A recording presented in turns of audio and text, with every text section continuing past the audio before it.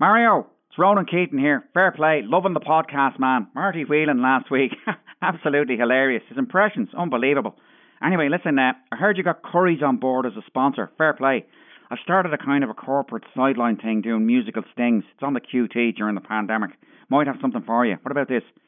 Curry's is all that you can say.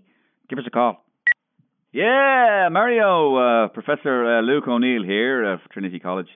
Hope you've had the jab.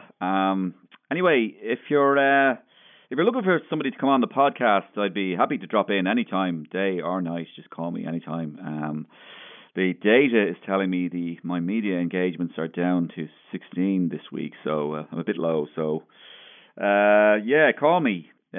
Please call me, please. Mario, Christy Dignam here. Listen, I heard you got a new sponsor, so well done on that. But Aslan, we've kind of developed our own kind of corporate musical stings thing during the pandemic, so might have something for you here. What about this? How can I protect you from Curry's PC world? Yeah, give us a call anytime.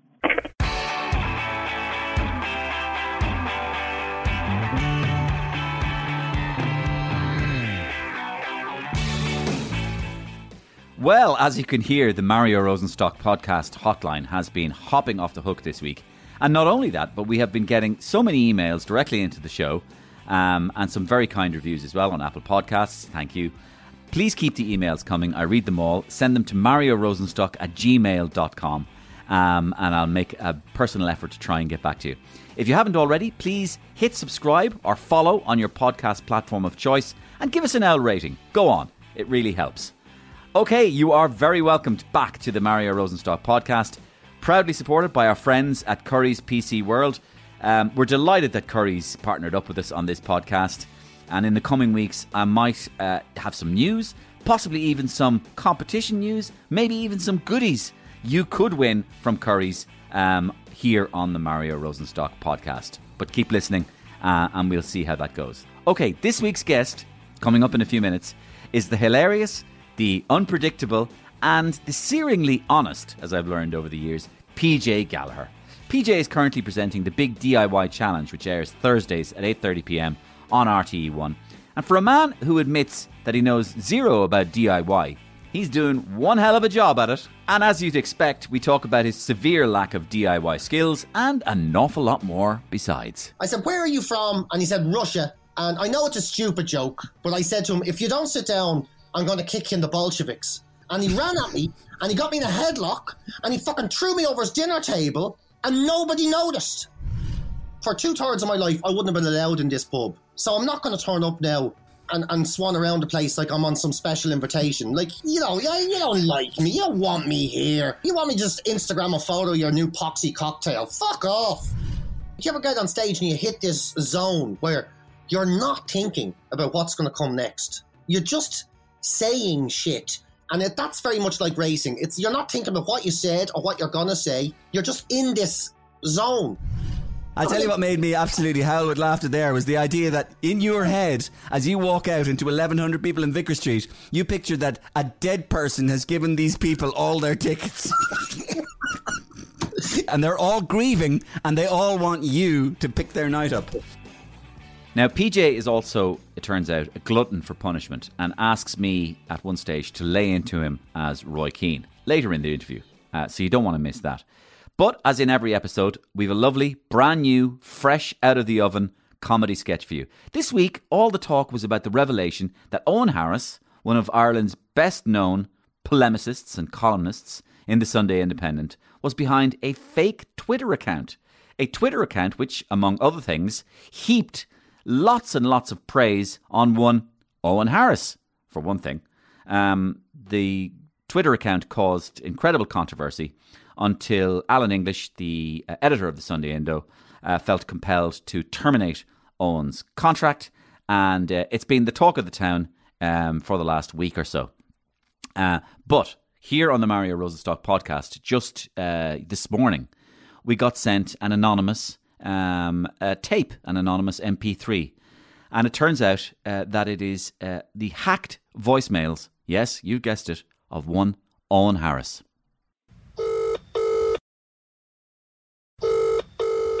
No, you've reached Owen Harris. No, please leave your name and number as anonymity, or this kind of what I call hiding behind this kind of veil of secrecy will not be tolerated on this platform. Thank you. Owen, it's Brendan O'Connor here. Sorry you never got to say goodbye. Listen, I think you left a few things behind in the office. There was the black fedora hat, and obviously the Mary Lou McDonald dartboard thing. I think that was yours as well. Thanks. Owen, this is Fintan O'Toole of the Irish Times. I wanted to express, in a very real sense, my deep regret and, in fact, sorry. Sorry, I can't. I can't. Owen, George Hook here. I heard you got cancelled. Join the club.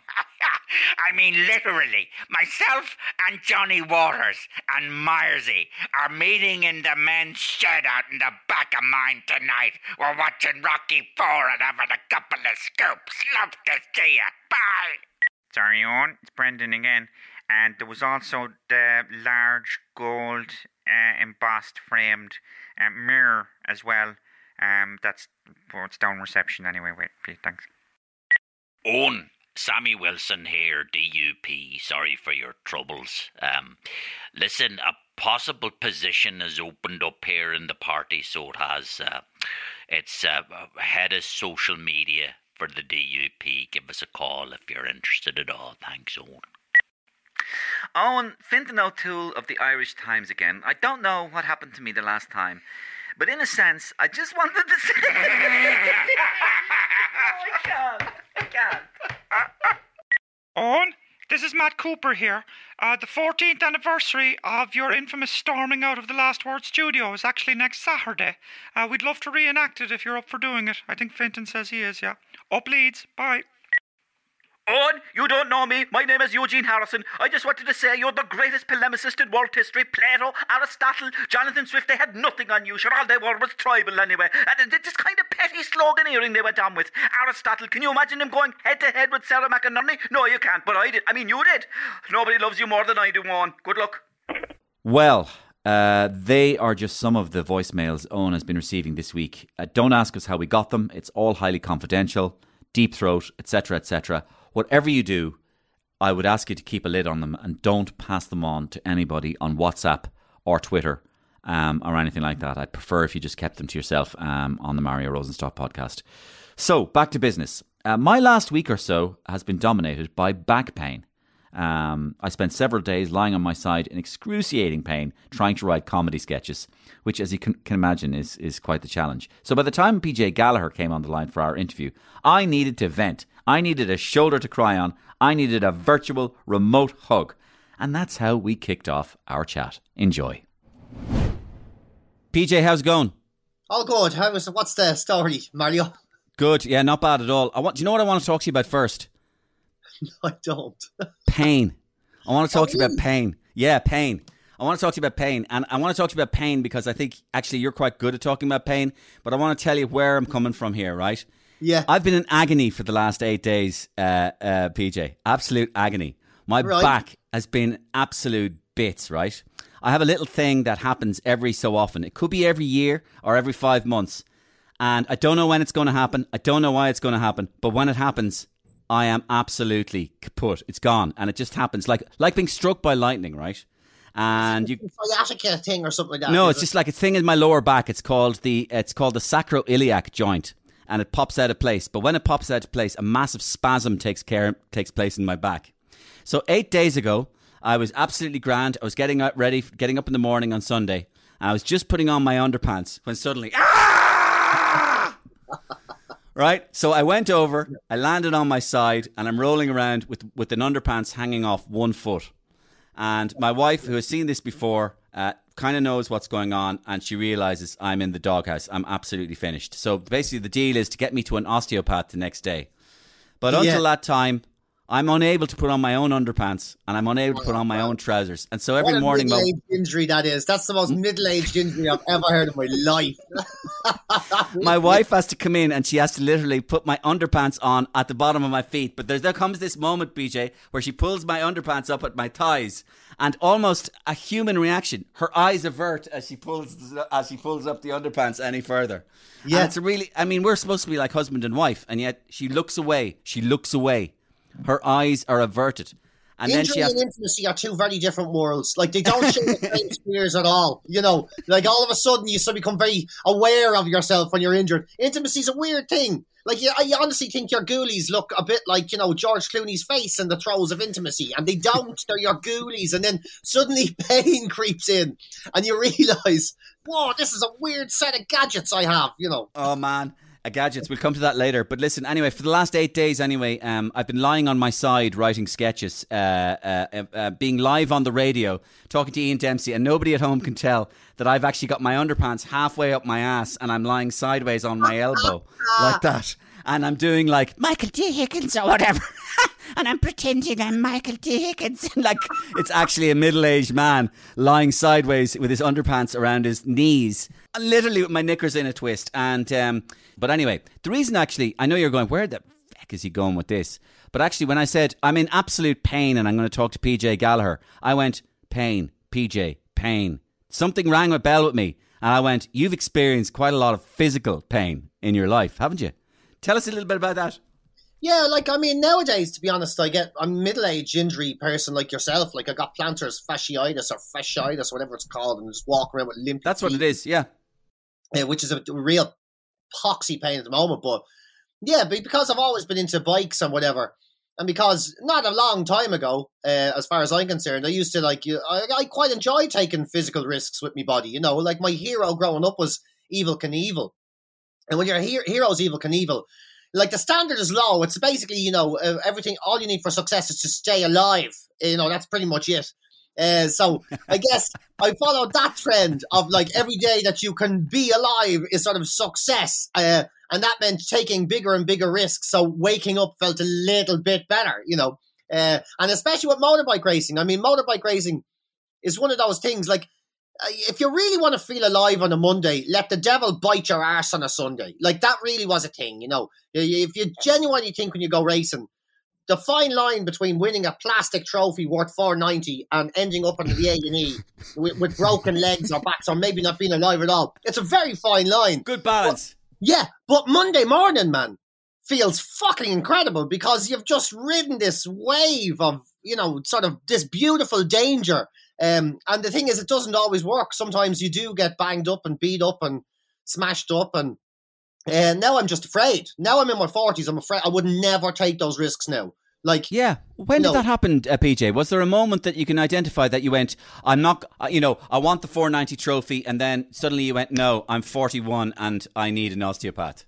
I think there's one moment sticks out. But I don't know if that was the moment or just the moment I realised, you know, I remember I was on the grid in Mondello Park and I was sitting on the bike and I qualified quite well, and the lights go off and you charge for the first corner.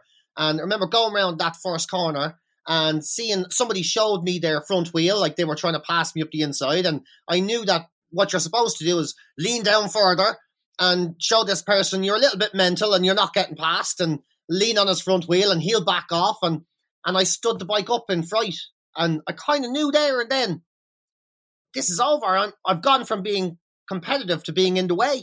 It kind of dawned on me, I'm in the way now. It was like this moment, I suddenly realised I was afraid. I was never afraid before. You know, I was always like, if I got hurt, so what, they fix you up, or if they don't, they give you half a bit of what you had before and you can get around. But I was suddenly afraid, and I think I've been afraid ever since. Like, now, you know, I worry about stuff.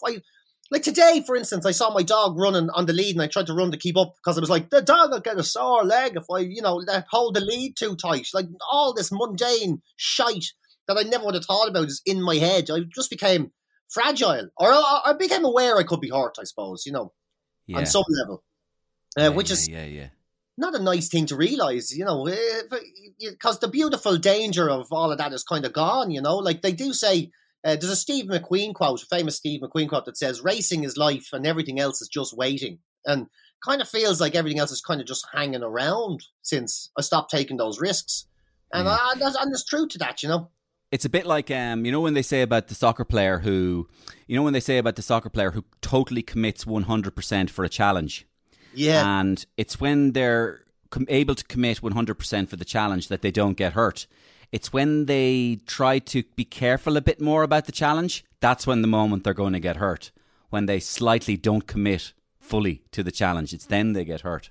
Yeah, and you'd know it as well from being on stage. It's the same sort of thing. Do you ever get on stage and you hit this zone where you're not thinking about what's going to come next? You're just saying shit, and they're in the palm of your hand. You know, you have this audience in the palm of your hand. And that's very much like racing. You're not thinking about what you said or what you're going to say. You're just in this zone. You know, all that matters is literally the 2 seconds in front of your face type of thing. And all of a sudden you're not on stage anymore. You're not in a show anymore. You're just in this experience. You know, you're not aware of what's happening anymore. You're just in this experience. And that racing is very much like that, except you can get really physically hurt if you say the wrong thing. Yeah. Flow, I think some people call it. Flow, that sense of flow, you know. Anyway, PJ, what I wanted to ask you was, when I'm bringing people onto the podcast, I wanted to just find out, I sent them a few questions in advance. You got the questions, didn't you, from Patrick on email? Yeah, I did. And you did all your work, didn't you? You did your homework for me now, didn't you? Good. I had a scan. I did my I did. Okay, one of the things I wanted to do, because I don't know what your answers are, but one of the things I wanted to do is get something off your chest. Come clean with me about something. Is there something you wanted to have a little rant about? Is it something you want to confess? Is it something you want to tell people that you haven't told other people? PJ, come clean with me. What is it? This is where I'm going to use you as a therapist. There's a few things, actually. I mean, I have a long list, so you're going to have to cut me off here. Number one, I am doing a DIY show on RTE at the moment. I am the worst DIY human being on the face of the earth. Like, I mean, genuinely. And I said this to people and they think it's a joke. If a bulb blows in my house, I learn to live in the dark. And I am sitting in a room that has not got a light bulb in it at the moment. There's no fucking light. I can show it to you. There's no light bulb. Like, I can't do the most basic shit. I can't use sellotape. I got so angry trying to find the thing in sellotape about 2 months ago that I bounced it and cracked the window. Now the window is cracked still, and the sellotape is in the bin, and the bulb is missing here. And the dog did a piss on my carpet, I would say 2 years ago. I just don't go into that corner of the room. Like, I can't do this shit. How I am presenting a DIY show is beyond reason for me. I don't know how I obviously look like I might know something about something. I know nothing about anything. So is this your opening rant every Thursday? It's on, the DIY challenge is on Thursday nights on RTE at 8:30. Is this your opening rant? If I see a light bulb, I stay in the dark. If I fucked up is this your opening rant every week or what? So it's a little bit too pessimistic for a show that's actually a lot of fun and designed. What are you doing it for then? I'm doing it because it is a lot of fun, and you know, it's good crack, and not to mention it got me out of my 5K. Like, that's no small thing either. Like when we made it, honest to God, getting into the car and driving beyond the M50, it really did feel like Game of Thrones. You know, when they get to the wall and they go past, all the cultures were like the White Walkers. Like, for me, it was just this amazing experience. I was like, I cannot believe I'm out here, and I borrowed my ex-missus car to do this journey because it's nicer than mine. And I was like, I am not doing my first journey beyond the 5K and not making this special. I'm getting fizzy fucking cola bottles, and I'm getting fancy sandwiches, and I'm going to take a piss in every rose bush from here to Tralee. I'm going to make the most of this. The justification for finally doing it, I borrowed her BMW and all. I was like a right little wanker, and it was so much crack. So, like, making it was a lot of fun. And like, I like people. Like, so it doesn't really matter to me the show's about DIY. It could be about gardening or cooking, or it could be about anything. I like people and people having a go at stuff. So I guess that's why I'm doing it. Yeah, that's great. Actually, funny you should say that about because when I went in to see the osteopath, I'm bringing it back to my pain again, PJ. When I went in to see the osteopath, I said, "How's your year been for the last year and 2 months?" And he's like a really mild-mannered New Zealand guy, and he went, "Yeah, well, it's been really interesting because a lot of interesting different people have come in this year as opposed to last year." And I went, "What kind of people come in last year?" And he went, "Well, obviously there's Holiday Back." And I went, "What's Holiday Back?" "You don't know Holiday Back?" Holiday Back is, apparently there's millions of us. It's the guy who's going on holidays for 2 weeks. He attempts to put his suitcase into the back of the car, fucks his back up immediately and is straight into the osteo. He's called holiday back. And he went, well, obviously there was there is a thing among osteos. And he said, well, obviously there was no holiday back. And I went, well, what happened then? He went, oh, well, then there was DIY back and gardening back. And I went, right. So it's all the guys who attempted to do all this stuff. And they said, yeah, day one, they shagged up their back. It's amazing because so many people got into it that never touched anything before. YouTube, like, people just started watching YouTube videos of DIY and saying, I'm going to do it. And then went out and, like, you know, if they didn't spring new gas leaks and blow up half the cul-de-sac, they were just giving themselves injuries and having, like, well, it's the have-a-go nature of it, I suppose. Like, remember when Woody's opened for the first time in lockdown? Yeah. Like, all the pubs in the world could open tomorrow morning and it wouldn't be that joyous. Like, I don't know what it was. I know. And, like, somewhere to go. Somewhere to go. Somewhere to go and hang around, and somewhere to put makeup on and some stilettos. And not that I did, sorry, PJ. But I don't mean me. I meant supermarkets and places like Woody's were places where actually women, and for example, started dressing up to actually go out because there was no nightclubs. So, like, they actually used to put makeup on to go out to Woody's and Aldi and Lidl and stuff like that, you know? So, amazing. Hanging around the peat moss flower section all done up, hoping you meet someone new, you know? Yeah, just giving people the eye over by the Dulux weather shield. And come here, riding a motorbike, doing stand-up. Where do you stand on stand-up now at the moment, going forward? Well, I don't know, like, I mean, I'd love to never do stand-up again, to be honest. You know, I don't love stand-up. Like, I've never I know. Yeah, I know. This is what I'm picking up from you, that you did you go through a period where you got a bit of a fear of it as well, that you got a bit of stage fright? Yeah, really bad. And I still get stage fright really, really bad. And what is that? How does it manifest itself? Explain the feeling. Try and put me in your shoes. Okay, it's too much. So first of all, I cannot stop taking on the responsibility of everybody in the audience. And so if it's a Vicar Street gig, for example, all I can think about is 1,100 personalities. I don't think of seats. I don't think of tables or tickets sold or a full house. I just think of 1,100 people who need me to have a good show or their weekend is fucked. I can't get that pressure on my head. So I just think they've been working Monday to Friday. They maybe got these tickets as birthday presents or Christmas presents, or maybe they got them from someone who's not even alive anymore.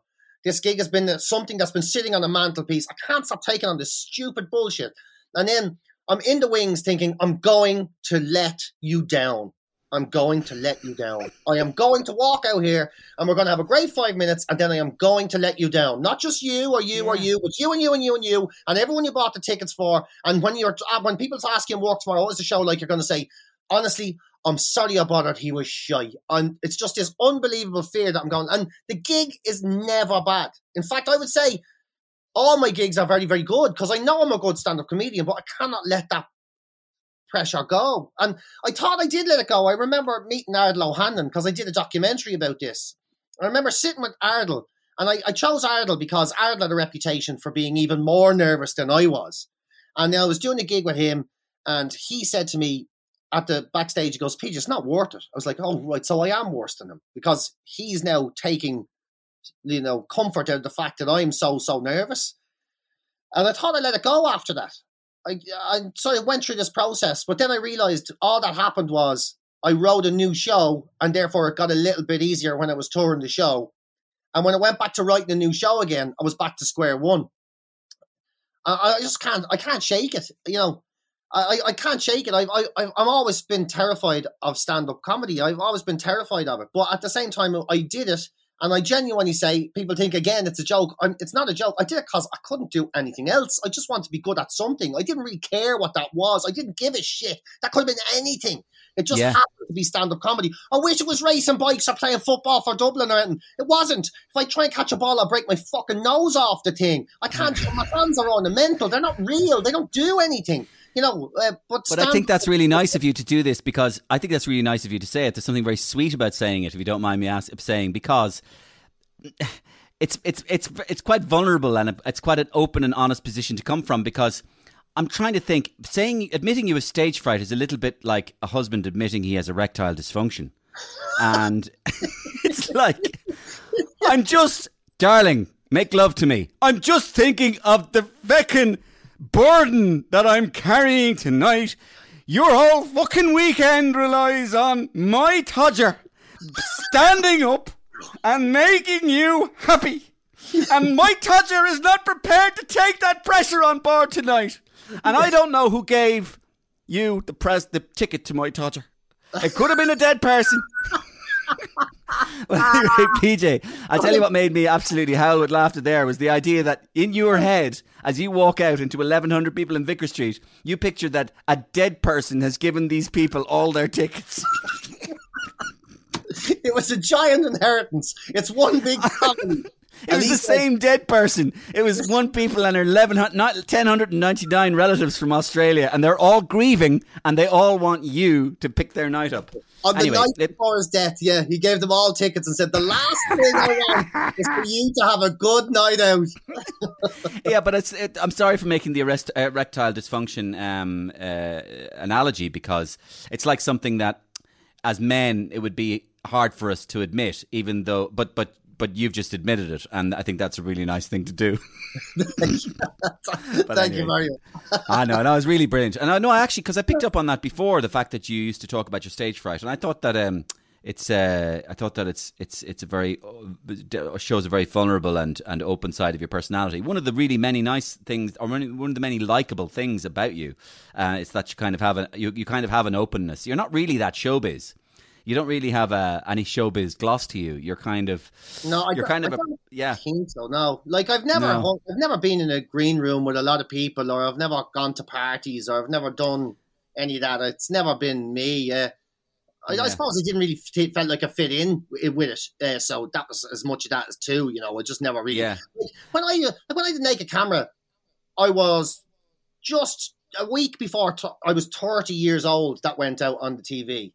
Yeah. And like when that went out on the TV, I still couldn't get into bars in town. Like there's fucking pubs in town I've been invited to that I know. At 29 years old, I'd have got there and they'd give me some bullshit members only or no runners excuse. So fuck off. Like, fuck off. I'm not going to get into it now. I see through it. I know that you don't like me. You know, so I see that. I know that. So I guess that's the good thing about being a comedian. You never really sort of get any success until late. You know, musicians can make big careers when they're in their early 20s or whatever. Comedians can't. You know, it takes you a long time, and by the time you get a little bit of success, you kind of maybe are a bit lucky that you can have a bit more of a head in your shoulders. So I suppose that's always been kind of in my head. Like I know. 10 years, for 2/3 of my life, I wouldn't have been allowed in this pub. So I'm not going to turn up now and swan around the place like I'm on some special invitation. Like, you don't like me. You don't like me. You don't want me here. It's, you know, you want me to just Instagram a photo of your new poxy cocktail. Fuck off, you know. So I guess I'm not showbiz. I guess I felt like I never fit in that environment. So yeah, and I actually don't mean that I mean that in other ways. Well, I mean, like you could argue, like, you know, your old buddy Jason Byrne. You could argue he isn't showbiz either, but he is. There's a touch of showbiz about him, because you'd always get the sense that Jason is a highly competent clown. If you were in a room full of people and you didn't know them, you go, that guy over there, he's definitely a joker or a comedian or something. There's something about him. Whereas with you wouldn't necessarily go, who's your man? It's only when you get to actually talk to you for 15 minutes and then you start making people laugh that you realise, I don't know if he's a comedian, but he's fucking hilarious. I think I just look like a normal person anyway. Exactly, like, exactly, you do. Face on a balloon. That's what I look like, you know. A lot of people say to me, "Oh, you look really, really familiar." No, I just look like a face on a balloon. Like, I'm literally the most basic-faced person you're ever going to meet. So there's nothing. You know, it's not. You know, it's just if my dad saw me, he'd say, "Very plain, God bless him." You know, like so that'd be. I don't really feel very different to people, I guess. Yeah, no, I know you, but I think you're being a bit mean on yourself. But anyway. This podcast is proudly supported by our friends in Curry's PC World. Back to the chat. Brilliant. Okay. You and I have often had comedy gigs. You and I have often had funny chats about nightmare comedy gigs, and I'm intrigued about nightmare corporates or nightmare comedy gigs. Nightmare corporates are funnier though. I remember you came on the radio once and you told me a couple, but there was probably one or two we couldn't talk about on the radio because you just probably couldn't talk about them. There's one I remember you told me about. I think it was a Clontarf Castle. that you had? This was, I like, the thing is about this one is I've actually kind of done a coach and blacked out on it because it was so bad, I think. This is the one where this is the problem. You've actually deleted it from your memory. So there's about 4 corporate gigs that went so badly they've blended into one nightmare. I remember one you told me about, that you were hired by people to play in L'Écrivain restaurant, and you ended up behind a wall. There was an audience of only 5 people, and they couldn't even see you because you were a disembodied voice behind a wall. I was standing at the service entrance, so I kept having to get out of the way of the people who were serving the tables. And like, it was a full restaurant, but because of where I was standing, there was like 5 people that could see me properly. And I remember nobody was listening, like nobody. You know, it's weird when you stop talking in your own gig and nobody has noticed. Like, it was that level of terrible that was going on. And every time I finished a joke, I couldn't hear anyone laugh, but one guy kept shouting, "Up Mayo!" I was like, this is painful. Like, and then one guy stood in front of me, and he was a big guy. And he kept shouting at me, but I couldn't hear what he was saying. He was just like, rah, rah, and I said, "Where are you from?" And he said, "Russia." And I know it's a stupid joke, and it is a stupid joke, but I said to him, "If you don't sit down, I'm going to kick you in the Bolsheviks." And he ran at me, and he got me in a headlock, and he fucking threw me over his dinner table, and nobody noticed. I was like, this is unbelievable. Like, I could stand up, dust myself off, and walk out the door, and nobody even realised I was gone. I was like, I can't believe I've reduced myself to this. I was like, this is like the only one. I had one that went worse. And again, it was in a big fancy castle hotel, right? Yeah. And it was all, I remember getting, my confidence was up. It's always a terrible sign when your confidence is up, because we walked in, and there was 220 accountants, and they were all sitting at these big round tables with big floral pieces in the middle of the tables. And this guy got up and he started doing the golf awards, and he was doing, corporate golfy jokes like, "I tell you something, Gerald, I hope it's you that's paying for this," all this type of shit. And we were lapping it up. We were loving it. We were loving it. And I looked at my friend Pat, who was with me, who did music with me, and I said, "I think we're going to get away with this." And then they brought me on, and they told me, "Don't talk to the main table with the boss. Don't talk to him."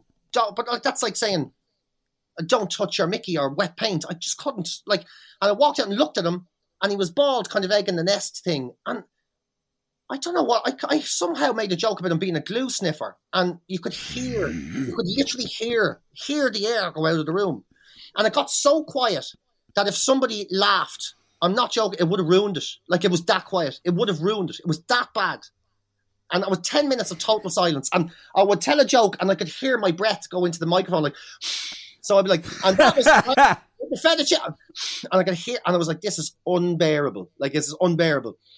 And then an argument broke out side stage with the woman who organised it and my friend Pat. And I could hear her saying, "Give him the signal.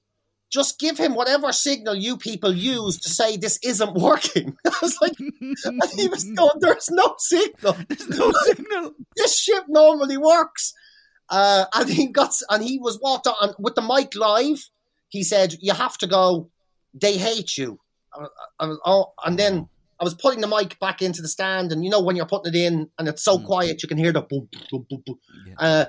And he said, "Fuck it, man, let's do a song and we'll go." And he started playing this parody song that we used to think was really silly and fun called "The Eye of the Penis," which is basically a Rocky version of "The Eye of the Tiger." And the last line is, "It's the hole where your wee comes out of your penis. Thank you very much." And they stood up and ran at us. And I mean ran at us. And this one woman with tears in her eyes was saying, "You've ruined Christmas." And another fella started fucking grabbing Pat's guitar, and I left them for dead. I was like, "Good luck," got into the car. They were in the car park screaming at us. And we were like, when we drove off, Pat just went, "Enjoy this, man. We'll never have disability again." He was like, "We've just won 220 accountants." It was fantastic. Oh, Christ. But it was. When we did that, we sang and laughed the whole way home. Like, there was something about that epic death that I understand. It was just joyfully releasing. It was joy. Yeah, if you die on a regular gig, you'd be all upset. But there was just something so ridiculous about this whole thing that we just had so much crack going home. It was just as a matter of interest. Did you ever get any feedback from that company afterwards? Never. But they paid. I couldn't believe it. I rang the agent the next day and says, "Forget about that money's never." I was like, "Never coming." Like, that money was never coming. She goes, "They paid." honourable accountants. Maybe they felt there was some sort of performance art in them running you out of the hotel, and that you were actually worth the money. Maybe they all came back and they went, "That was actually a great act when you think about it. He actually got us out of our seats, and we ran him out of the hotel. It was the ultimate audience interaction. He's like a performance artist." A supreme, really. For the first time ever, they were united as one, fighting the common enemy of a terrible comedian. That's incredible. But there's a fatalism about it as well, PJ, because it's unfair on yourself, really. You kind of look at yourself and you go, "This is me." It isn't you. This is just a bad night. It's just a bad night. But you look at yourself and you go, "No, this is me." Yeah. And then somebody has a better line than you'll ever have. Like some of the deaths I've seen happen. I remember being in the Ivy Gardens Comedy Festival once, and this guy was having the worst show ever. And then this woman stood up and says, "You're wanted outside." And he goes, "Who wants me outside?" And she goes, "Everybody inside." And that was it. He was gone. He was gone. And great line. I remember another Dublin comedian, and we were playing in this place just outside North County Dublin area. Yeah. And he did this huge, big, long story. And long story. And he got to the punchline, and he delivered the punchline. And nobody laughed. And one guy stood up and says, "Didn't there used to be a pool table in here?" And it was like, that's a nice one, yeah. Laughs I've ever heard. But there's no coming back from that. Like, you're dead. You're a goner. Like, you're an absolute goner. Yeah, because there's no, even going, "Oh, yeah, brilliant line. Great one. Well done." Because you're still gone.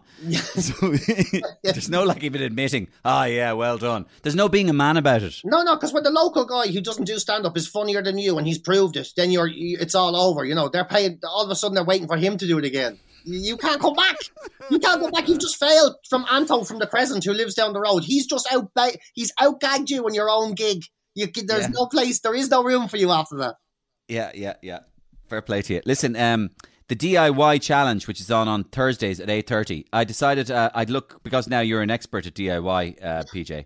So I just thought I'd go through the manuals, and I wanted to know if you could tell me what these tools are. There's a couple of tools I've got here.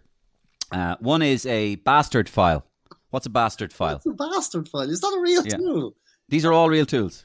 A bastard file. A bastard file is it's something you use to hit an apprentice who refuses to turn up on time. It's just a file for blade sharpening, so named because of its uncertain parentage, one might say. Let me see. What's a dike? A dike? Really? As in, not right? As in, not a dike is something you use to hang a photograph of your auntie who lived on her own. No, it's a nickname for diagonal cutting pliers. Oh, right. So you have to guess what these are, okay? Yeah. But you have to make an educated guess now, because you are the DIY man. Oh, what's a bush hammer? A bush hammer is something you use to smack down weeds in your back garden. Good a guess, I suppose. It's not it, no. It's used for chipping and adding texture to stonework. Oh my God, I'm so bad at this. It's embarrassing. What's a hardy? Hardy is a hat. A hardy's a hat. Is it? It's no. Hardy's what a builder calls his hat when they're all walking. He says, "Don't forget your hardy. We'll go and get a breakfast." No. It's a blacksmith tool. Every anvil has a square hole in it called a hardy hole or hardy hole. You insert the hardy into this hole, and it forms an upright surface against which you hammer hot metal to cut or shape it. The Hardy Hole is a great name for a stand-up comedy club. I'm saying it now. If somebody doesn't open the Hardy Hole as a stand-up comedy club, I'll never forgive them. Sorry, you're fucking barred though, because you're wearing runners. So come here to me. Talking about the bike racing and the stand-up. At what moment can you think, if you can think, at what joyful moment during these things do you think you felt most alive? Oh, I think the first time I ever played Vicar Street on my own, with my name on the door, that was the moment. That was an awakening. That was the sign you haven't been wasting your time, because you always think you're wasting your time, or I always thought I was wasting my time. Everything, like I was telling you, all the things I wanted to be good at, I was kind of shit at, but there was this thing I felt I could be good at.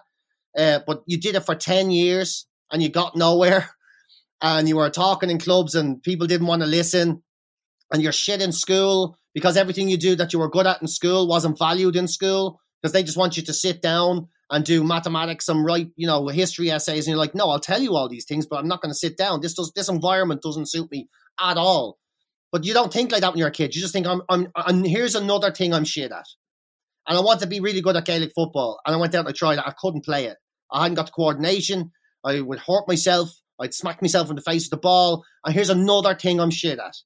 And then you go and I got a job in a warehouse and I tried to learn, how to do electrics and stuff and realized I can't do it. And I was like, great. Oh, this is a great list. Here's another thing.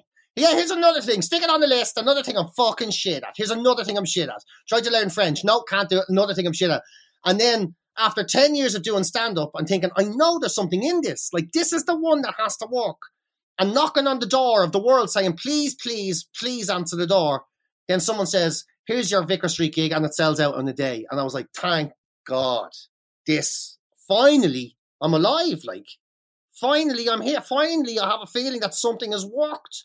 I grew up in a house where I didn't really get a look in because it was so busy, because it was part of a health experiment. I was adopted when I was born. I went to school. They didn't like me there. I couldn't get into a bleeding bar because I'm wearing runners. But finally, I've arrived. Finally, there's 1,100 people who are here who have paid.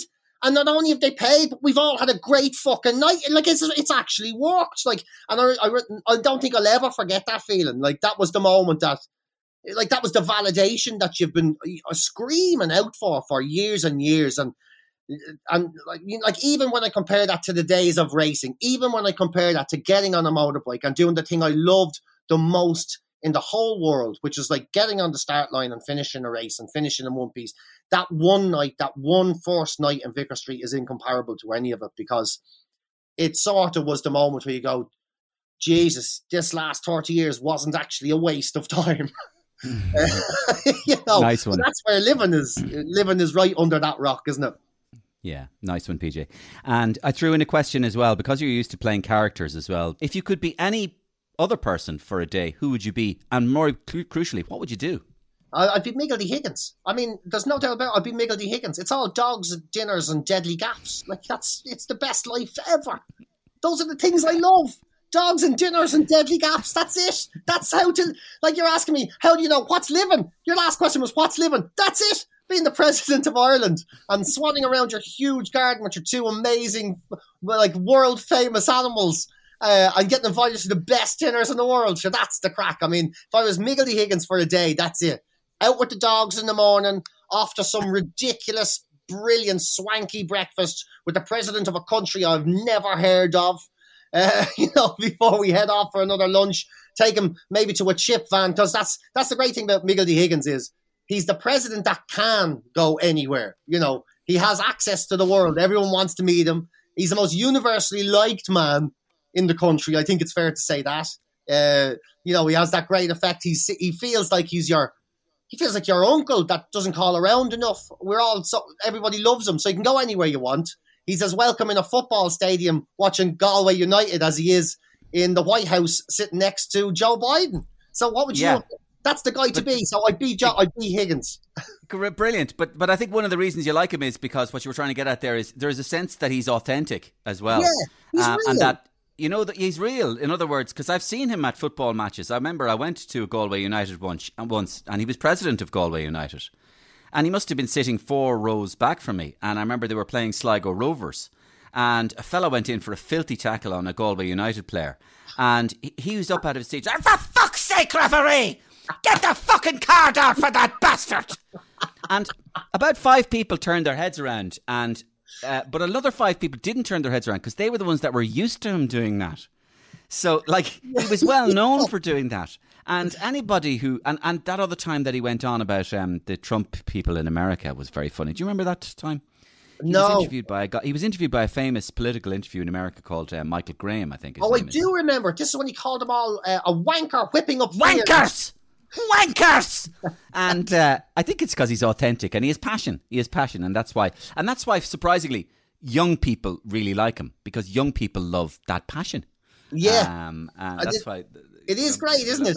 It is great, yeah. Okay, so you'd like to be Michael D. Higgins for a day, and that you just faff around as him. All right, PJ, we're nearly at the end. I gave you one task, and that was to finish our interview. Would you like to be celebrated by Christy Moore? Would you like to be interrogated by Miriam O'Callaghan? Or would you like to be eviscerated by Roy Keane? Which one did you choose? It's the easiest decision I've ever made in my life. Like, Roy Keane is the man. I want to be eviscerated, torn to pieces by Roy Keane. Okay. I don't know why everybody chooses this one. Everybody chooses the same one. Obviously said before, like, I don't know what it is about funny men at the end of the day. I was watching Baz Ashmawi there the other day, going around in a hard hat, a fucking yellow hard hat, going around, I'm building this, and I'm building that, and I'm building... No, PJ Gallagher's doing it. I could think of no better lad in the world to front a DIY show, because this lad is the fucking definition of a tool. What next? Fucking Jason Byrne doing grand designs, Room to Improve with Tommy fucking Tiernan. Des Bishop actually goes into your house and installs a fucking immersion himself. Fuck off! I don't want any more of these funny men telling me they're good with me light bulb. The last person I want in my house is a comedian touching any fixtures and fittings that I might have. Fuck off, PJ! You're barred! Okay, that's enough of him anyway. I think I've never felt so good in my life. That's why is it you would be so disappointed if you didn't get eviscerated by Roy? Like, being nice would be such a disappointment, wouldn't it? Like, I do know, you have a point. It's a badge of honour. It's a badge of honour to say, hey lads, I was eviscerated by Roy Keane. Listen, PJ, a pleasure. Thank you so much for coming on the Mario Rosenstock podcast, and always so much fun to listen to you and talk to you. No, thanks a million, Mario. Thanks as always for talking to me. Great crack, as always.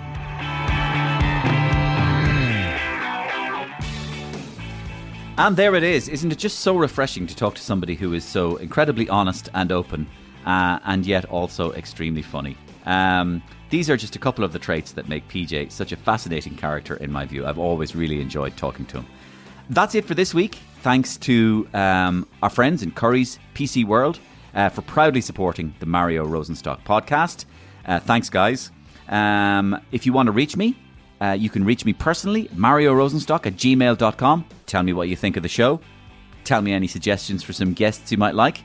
Any comedy sketches you'd like me to hear. Any characters you'd like to hear me doing that you haven't heard me doing before.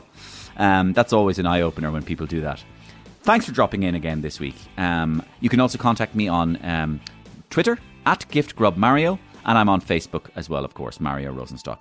Okay, thanks for listening. See you here, same time, same place, next week. Make sure to come back. Bye-bye.